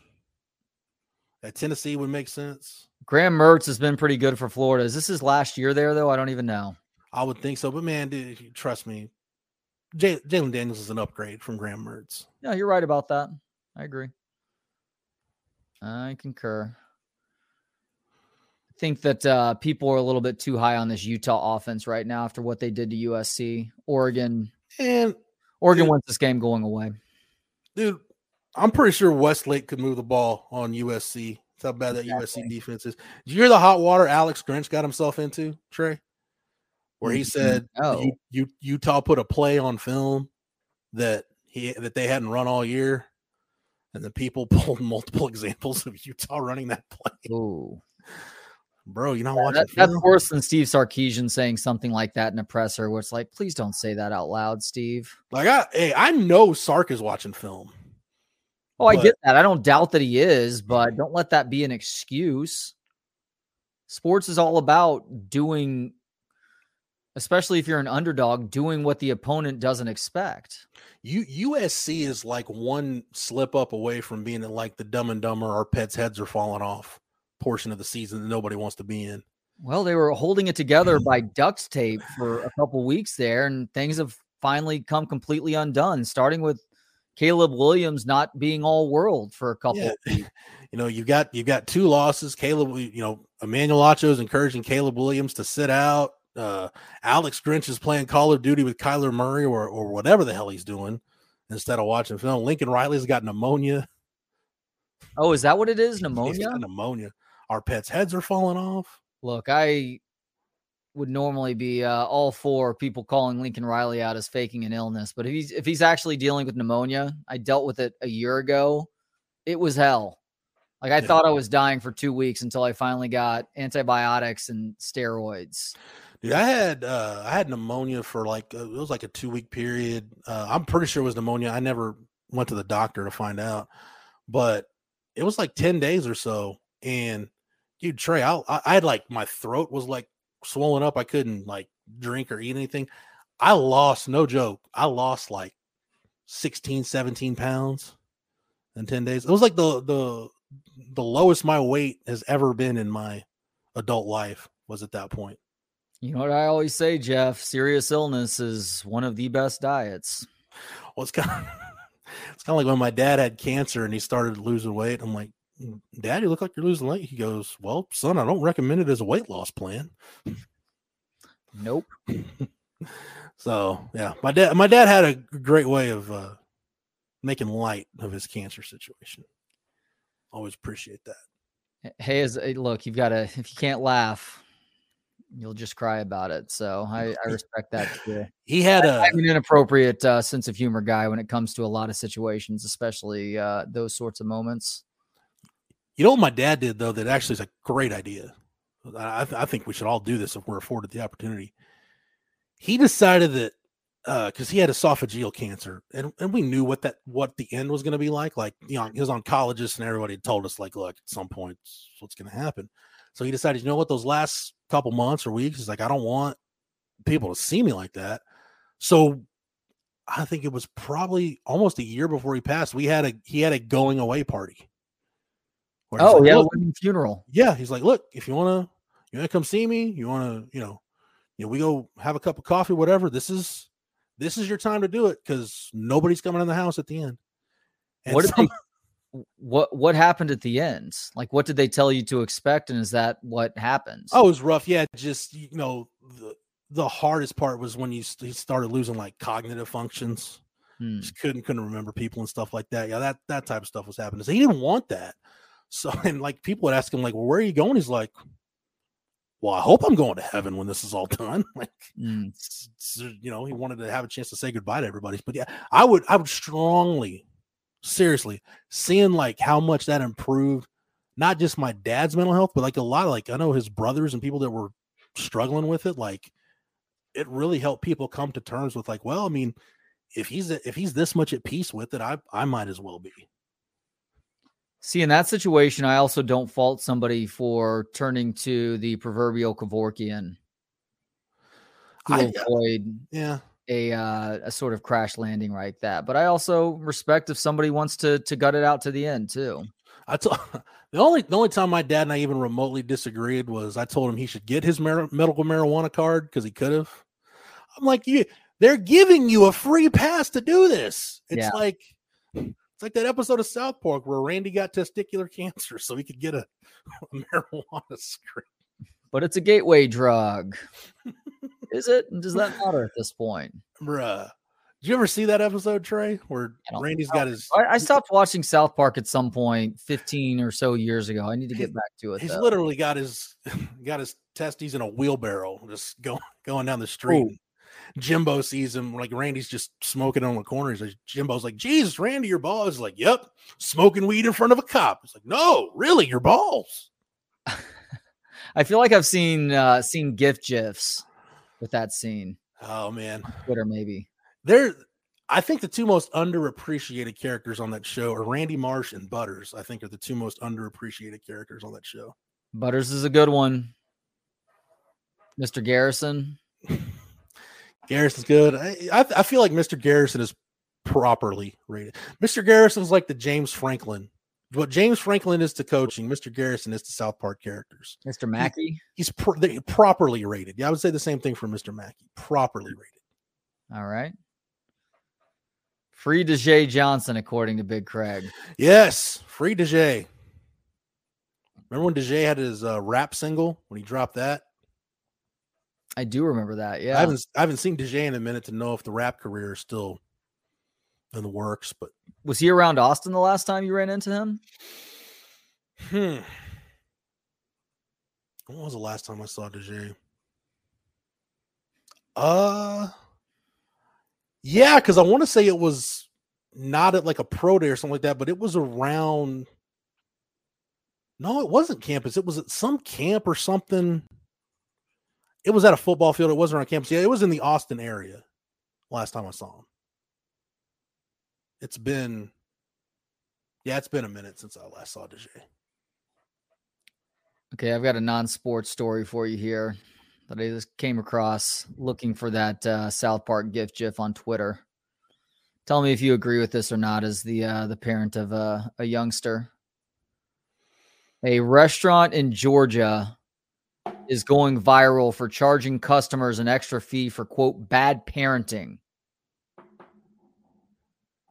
It is Toccoa Riverside Restaurant with a cuisine that features American-style food with an emphasis on fresh seafood.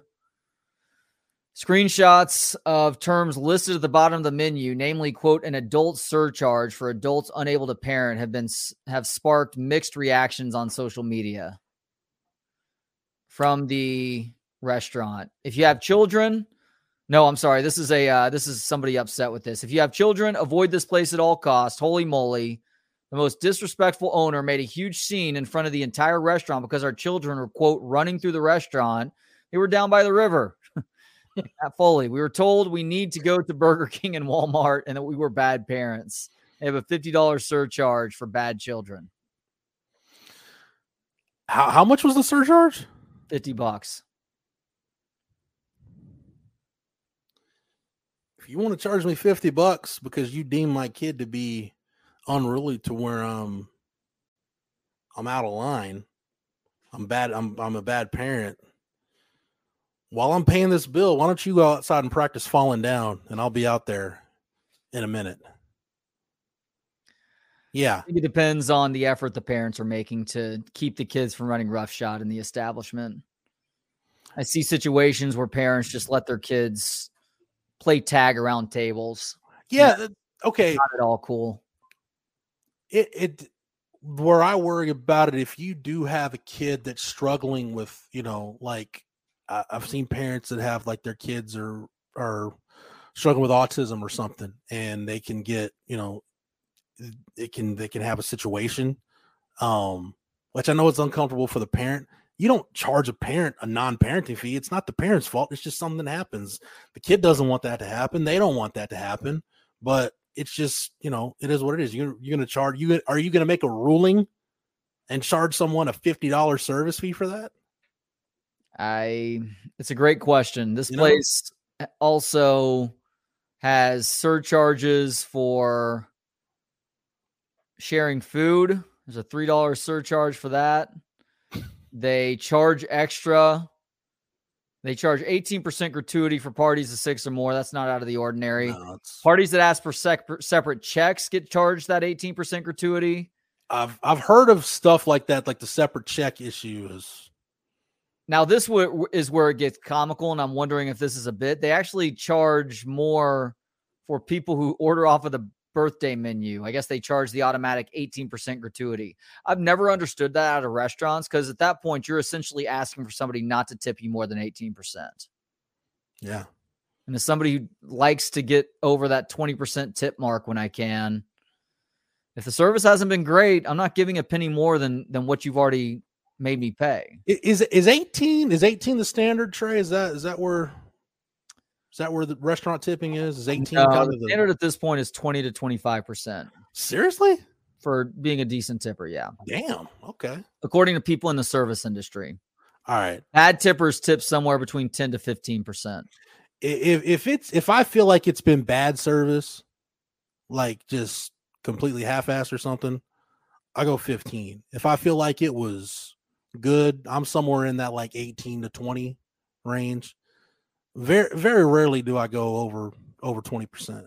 Like it's got to be, or I will tip extra. Like if there hasn't been many times where this has happened, like if there's, if there's a problem in the kitchen, like with the food, but our server was really good, I'll tip the server a little extra because somebody at our table might not like the food situation, but I know it's not the server's fault. So I'll tip the server a little extra in that case. I'm sorry, what was that situation? I just had to answer a text message that. Oh, it's all good.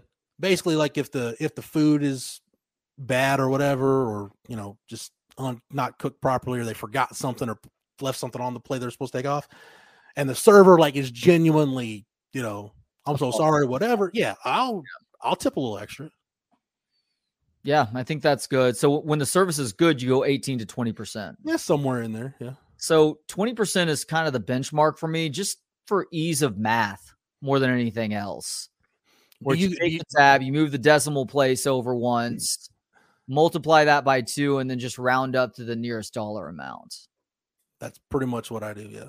But there's also, there's little nuances within the tipping rule too. Like if you get something for free, again, this is according to friends that I've had that either, I guess most used to serve, some still do. Yeah, I think some still do. If you get something for free, a free entree, free drinks, you're supposed to, this is where the math gets complicated, but you're essentially supposed to add that to the tip. So if you're going to tip 20%, it probably goes up to 25% because you're going to throw a couple extra. I got you. Okay. Yeah. Okay. Yeah. That makes sense. It's kind of a you scratch my back, I scratch yours sort of deal. Big Craig thinks Lincoln Riley might have gotten pneumonia from some of that brisket, that Lincoln actually ate the bad brisket.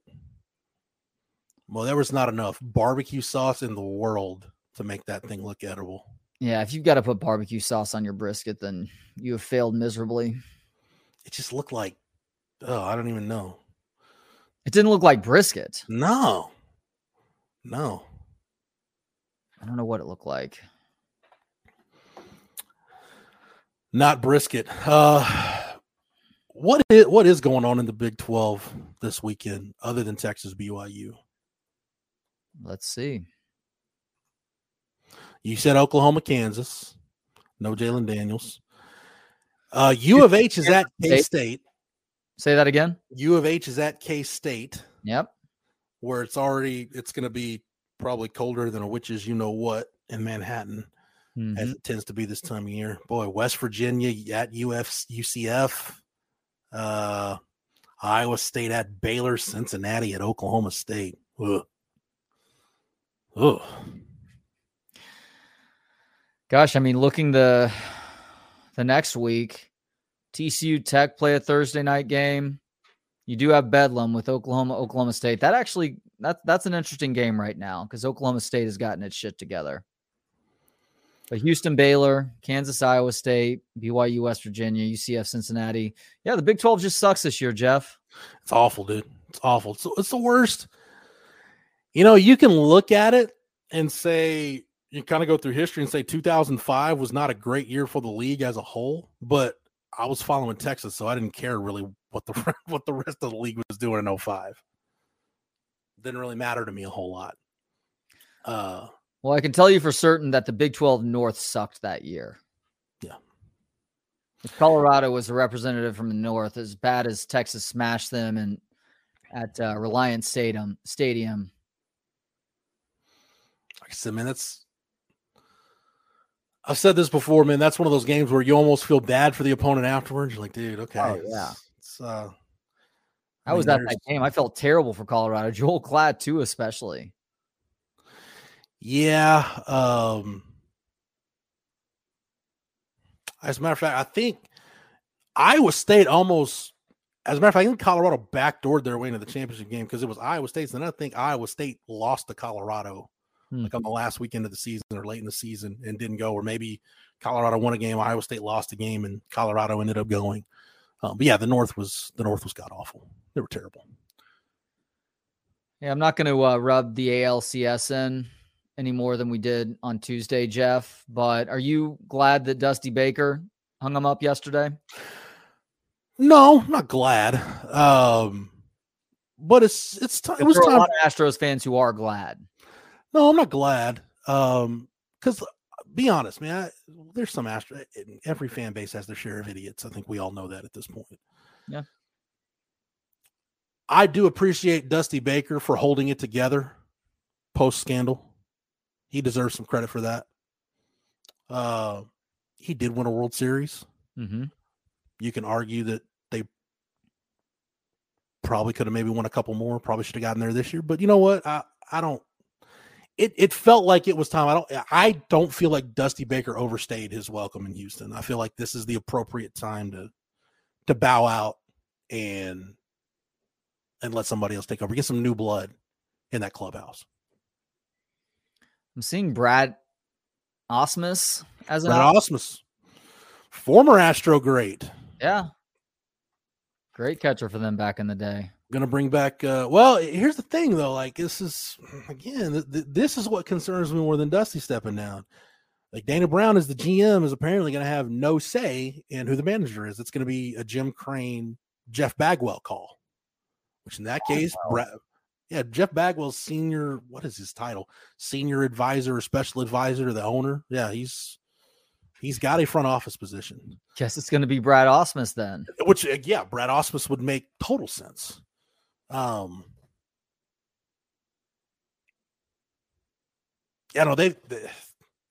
got a lot to figure out in the next year with some of these contracts in terms of, what does Justin Verlander want to do? Are you willing to pay Jose Altuve for the bad years that he's got left from maybe the one or two good years that you're going to get out of him? How old is he now? 34? 34. Same thing with Alex Bregman, and Alex Bregman's 30. Your core now, your core is Jordan, Pena, and Tucker. That's your core. Michael Brantley won't be back. We know that. No, it's probably time for him to move on or hang him up. I think that you do keep Altuve. You probably keep, you are keeping Bregman. I think you keep Altuve. Yeah. You let him play until he's ready to retire. You want him to begin and end with that franchise if you're an Astros fan. You do the, it's kind of like if Albert Pujols would have stayed in St. Louis, it's like, yeah, you're going to pay him for 4 or 5 years where he's not going to be that player, but you're still going to get a year, 2, hopefully 3, maybe, if you're lucky, where he's still playing at an all-star level. You did it with Biggio, who obviously played that same position. You remember the Craig Biggio center field experiment? No. Holy hell. Yeah, neither do Astros fans. It's almost like you just try to block it out like it was a nightmare. Yeah, they tried. Was that 2003 or 4? I forget. They tried. It was I think it was 2003. They had signed Jeff Kent in free agency. And the plan was move Craig Biggio to center field. And watching Craig Biggio try to navigate, because at that time, you very much still had Towles Hill, and you had the light pole was in fair territory at center field. Yeah, it was sad. It's like looking at my 14-year-old dog right now, Trey, how spry she used to be, and just she's still happy to see you, but it's going to take her a minute to get off the floor now. Like it was painful. Well, I guess Biggio played every position except shortstop in terms of the straight up the middle of the field. Yeah. Started as a catcher, wanted to save his knees, moved into second base, and they experimented with him in center field. He's in that catching gear, I think, on his 89 Don Russ rookie card. You see Craig Biggio in the catcher's gear. Yeah, because he was exclusively a catcher early on. Jake brings up a point in the chat. I thought Lance Berkman played center. No, they moved. They wanted to move. This was the problem with the Astros. This is why the Astros, like the American League transition, was about 10 years too late for that team. Ideally, what they would have done had they been able to, or just had the DH been universal at that point, Jeff Bagwell would have moved to a permanent DH because like he literally could not throw at that point. Like he was shot putting baseballs. Oh yeah. And Lance Berkman would have gone to first base. They were trying, because I was covering Round Rock at the time. I'm like, whether it was Tim Purpura or Tal Smith, who was somebody in the organization, I was privy to a lot of Astros conversations I probably should not have been privy to at that point. But basically, they were doing everything they could to get Lance Berkman out of the outfield because they're like, he's going to, we talked earlier about sometimes you need to save guys from themselves. He plays so hard. Yeah. He's going to run into a wall or hurt himself, and we're going to miss him for half the year just because, he ran up Tal's Hill and, tweaked the knee or something. He did play a little bit of center field, though, didn't he? He did, yeah. Yeah. It's just crazy to think about. I mean, he's one of those bigger guys that you would not expect to move as well as he did. But no, Lance Berkman goes, he goes in my fat guy / unathletic Hall of Fame, just for a dude that you look at Lance Berkman, he does not look like the athletic specimen of the time. Hell of a player. And honestly, of the pro athletes I've interacted with, interviewed, met, maybe the nicest guy I've ever met in the pro sports realm. Lance Berkman is. Lance Berkman, yeah. Oh, that's good to hear. Great dude. I heard Ken Caminetti was a pretty nice dude too.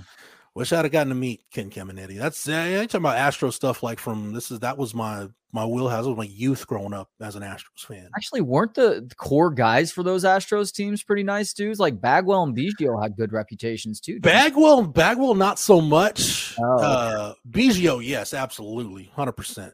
Craig Biggio. Yeah. Ken Caminetti. Derek Bell seemed like that kind of guy. I was just thinking, what was the other killer B? Derek Bell. And then it was Lance Berkman. Yeah, Jeff Bagwell didn't have the best reputation. That was an era from when I liked the Astros. I said Jeff Bagwell should have been a Hall of Famer because whatever his home run total is, just round it up to the nearest 100 because he played like the prime of his career in the freaking Astrodome. So that's gotta be, you got to give him something for that. Ike says not Jeff Kent in terms of the nice guys. No, Jeff Kent was a bona fide asshole. It's why he and Barry Bonds are such great teammates. It's like they balanced each other out. Now, Jeff Bagwell, my favorite thing about Jeff Bagwell, I love the batting stance. My favorite thing about Jeff Bagwell is just how smart of a base runner he was. Never the fleetest of foot, but he was such a high IQ base runner. Yeah, you forget Jeff Bagwell, early career Jeff Bagwell was like an athletic dude that could run the bases. He was lean and then became, thicker, stockier, power hitting Jeff Bagwell. Even when he was that, he always understood when to take the extra bag and when not to. Yeah. CB says the 98 Astros are still one of his favorite all-time teams. There'd be the whole 2 months they had Randy Johnson. Forgotten about that. Yeah. I remember exactly where I was, Trey, when the Randy Johnson trade went down, when it was in the process of getting done. I was on my way, because I guess this was the thing. I was going into my freshman year of high school. So everybody was going to Scott and White and Temple to get physicals because they had a certain day that you could go get physicals. We all stopped at the McDonald's in Belton. It was like me and probably 7 of my friends. And that's all the dads were talking about. Hey, did you hear this Randy Johnson thing might actually happen? They got the minor leaguers worked out. Like this Randy Johnson to Houston thing might happen. And by that night, it was a done deal. Who did the Astros trade for Randy Johnson? Okay. Can you Google that and I'll see if I can remember all the pieces that went to Seattle. It was trade. John Halama, Freddie Garcia, Carlos Guillen. There's somebody else I'm missing, but I know Freddie Garcia, John Halama, Carlos Guillen, I know were 3. Those were the 3. That was it? Randy Johnson to Houston for 3 minor leaguers. Okay. I thought there was somebody else, but I knew it was those 3. Astros got 2 months of the big unit. What a nickname. Before being bounced in the first round of the playoffs and losing him in free agency that offseason to the Arizona D-Bags. Which brings us, not really full circle, but brings us to this year's World Series. Rangers, D-backs, do you have strong feelings one way or the other about this matchup? Honestly, Trey, I probably won't watch any of it. I don't blame you. Until it gets, you know what? I will say this. I'll say this. As an Astros fan who suffered through, the Tim Purpura years and then the 100 lost seasons, whatever you want to say about 2017, that's one as a cynical adult sports fan where a lot of the joy of it kind of gets pulled out of you at times. You can almost become desensitized to it. That was one of those moments where I was legitimately happy. Like, I never thought I would see the day when my team, the Houston Astros, won a World Series. I've got a lot of friends who are like hardcore Rangers fans. I want that for them. Trey, somebody like you that grew up a Rangers fan. Like, I want like somebody like BK that grew up a Rangers fan. Everybody that grew up Rangers fans. I want you to know what that feels like to watch your team finally do it. Yeah. I may have eclipsed this with Longhorn football games, but there was a point where I had been to way more Rangers games than any other live sporting event, most of which were at Old Arlington Stadium, but there was a fair number at the ballpark. And I haven't been to the Gilf yet. Now, BK said he's going to be in person for a potential clincher, World Series clincher. And I asked him if he was cool with me coming along with. So there's a chance if Texas can do it in game 6 or 7 that I might be there. But for great things about that stadium, and it's a weird point in time to be a Rangers fan because you thought this team might be better and more competitive this year. Nobody, me included, by the way, having put that $100 bet on a 70-1 Texas Rangers team back in late March, thought that they would be in the World Series. And if that bet hits, Jeff, it's why this championship might eclipse the Longhorns football national championship in early 2006 for me. I never thought I would see a moment like that, but the combination of the Rangers winning it all and me winning $7,000 at the same time could do it. Baseball championships are a little bit different. You have time to get because of the way the game is structured, you have time to prepare yourself for the moment. Like Texas won the national championship in football. It was like just this sea of emotions that you felt like, oh my God, it happened. But I remember like it's also a 4-month journey too versus a 7-month journey. Like Texas won the baseball national championship in 2002. Because of the way they beat South Carolina, like you're getting into those middle to late innings. You're like, dude, they're actually going to do this. Like, this is actually going to happen. Yeah. And then seeing the whole thing and whatnot, that was awesome. But it's a little bit different. But man, I want that. I want that for the Rangers fans that I know. I want that for them. I want them to know what the build up to that moment feels like, and that moment when you realize that your team breaks through and you get that final out and it's done and you celebrate a championship. Well, that's really big of you because a lot of Astros fans don't want the Rangers to sniff that. Even if they do have friends or family members who are Rangers fans, that's just how deeply the rivalry runs for some. Yeah, but it's to me, I don't take the baseball rivalry all that serious. Trust me, did the ALCS piss me off? Yes, 100%, without question. But part of that was, I'm like, dude, the better team won, and if you get 4 cracks to win, all you got to do is win. It's kind of like Texas it's why the Oklahoma game wasn't like as crushing as it otherwise could have been. Man, you get 4 cracks, and all you got to do is break through once at home, and you can't. You don't deserve to win the series at that point. Just like you get 4 shots at point blank range from a yard out to score, you don't. Well, that's on you. Yeah, that's a very adult perspective on things, very level-headed, which I expect out of you with your sports takes. Yes, evil kill switch. You will be waiting forever for the Mariners. I lose forever. You have little faith in Julio Rodriguez, Trey? He's a fun player. J-Rod's awesome. But Mike Trout has been one of the best players in baseball for a long time now, and the Angels haven't won one with him, have they? No, and I don't think they're going to win one anytime soon. The Mariners, though, that That AL West ended up being tough this year because I don't think anybody's. I didn't expect the Rangers to be as good as they turned out to be. You know, the Astros weren't going anywhere this year, and I mean, just in terms of they weren't the drop off wasn't going to be that significant. But the Mariners, I mean, the Mariners had a great year last year. Had a really competitive playoff series, division series with the Astros. The Mariners, you said? Yeah, the AL West is tough, man. Except for the A's. Well, but that's the thing with the swinging A's, Trey. Like some years, you know they're going to suck, and they really suck. Some years you think they're going to suck, and you're like a month out, and you're like, dude, they're right in the thick of this. Like how? I don't know.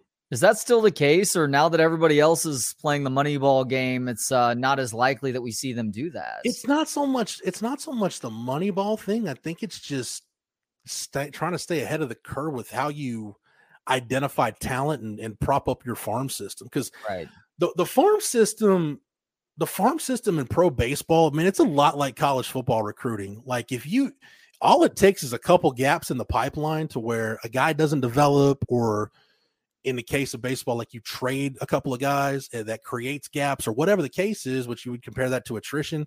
And then all of a sudden you're at a roster deficiency. The difference is, you know, it's not, you know, the farm system to Major League Baseball is not linear, just like now recruiting in college football doesn't have to be linear because of the portal. Like if you've got gaps, like, oh, well, especially if you're a school like Texas, well, you can go fill those gaps with guys in the portal if you really need to. That's what's been remarkable about what the Astros have done is they've managed to replenish the farm system time and again. And yeah, they got lucky, like with the Brady Aiken draft and getting a pick back and being able to get Alex Bregman. Like there's some stuff that's broke that they've got some breaks along the way. Well, they've just been really good at identifying, isn't it? What's that? It's starting to run dry too, though, isn't it? A little bit now. Yeah, I mean, at some point it does for everybody. You know, can't go on forever. I mean, it's like the Braves had that great run in the '90s, but you know that didn't last forever, even though you felt like it was going to. It's been a great run, and it's not anywhere near over with just yet. In my opinion, I know everybody is saying that this is the beginning of the end for the Astros, but they've still got at least a couple more years. Yeah. Whatever you were muted just now, Trey. Whatever you tried to say.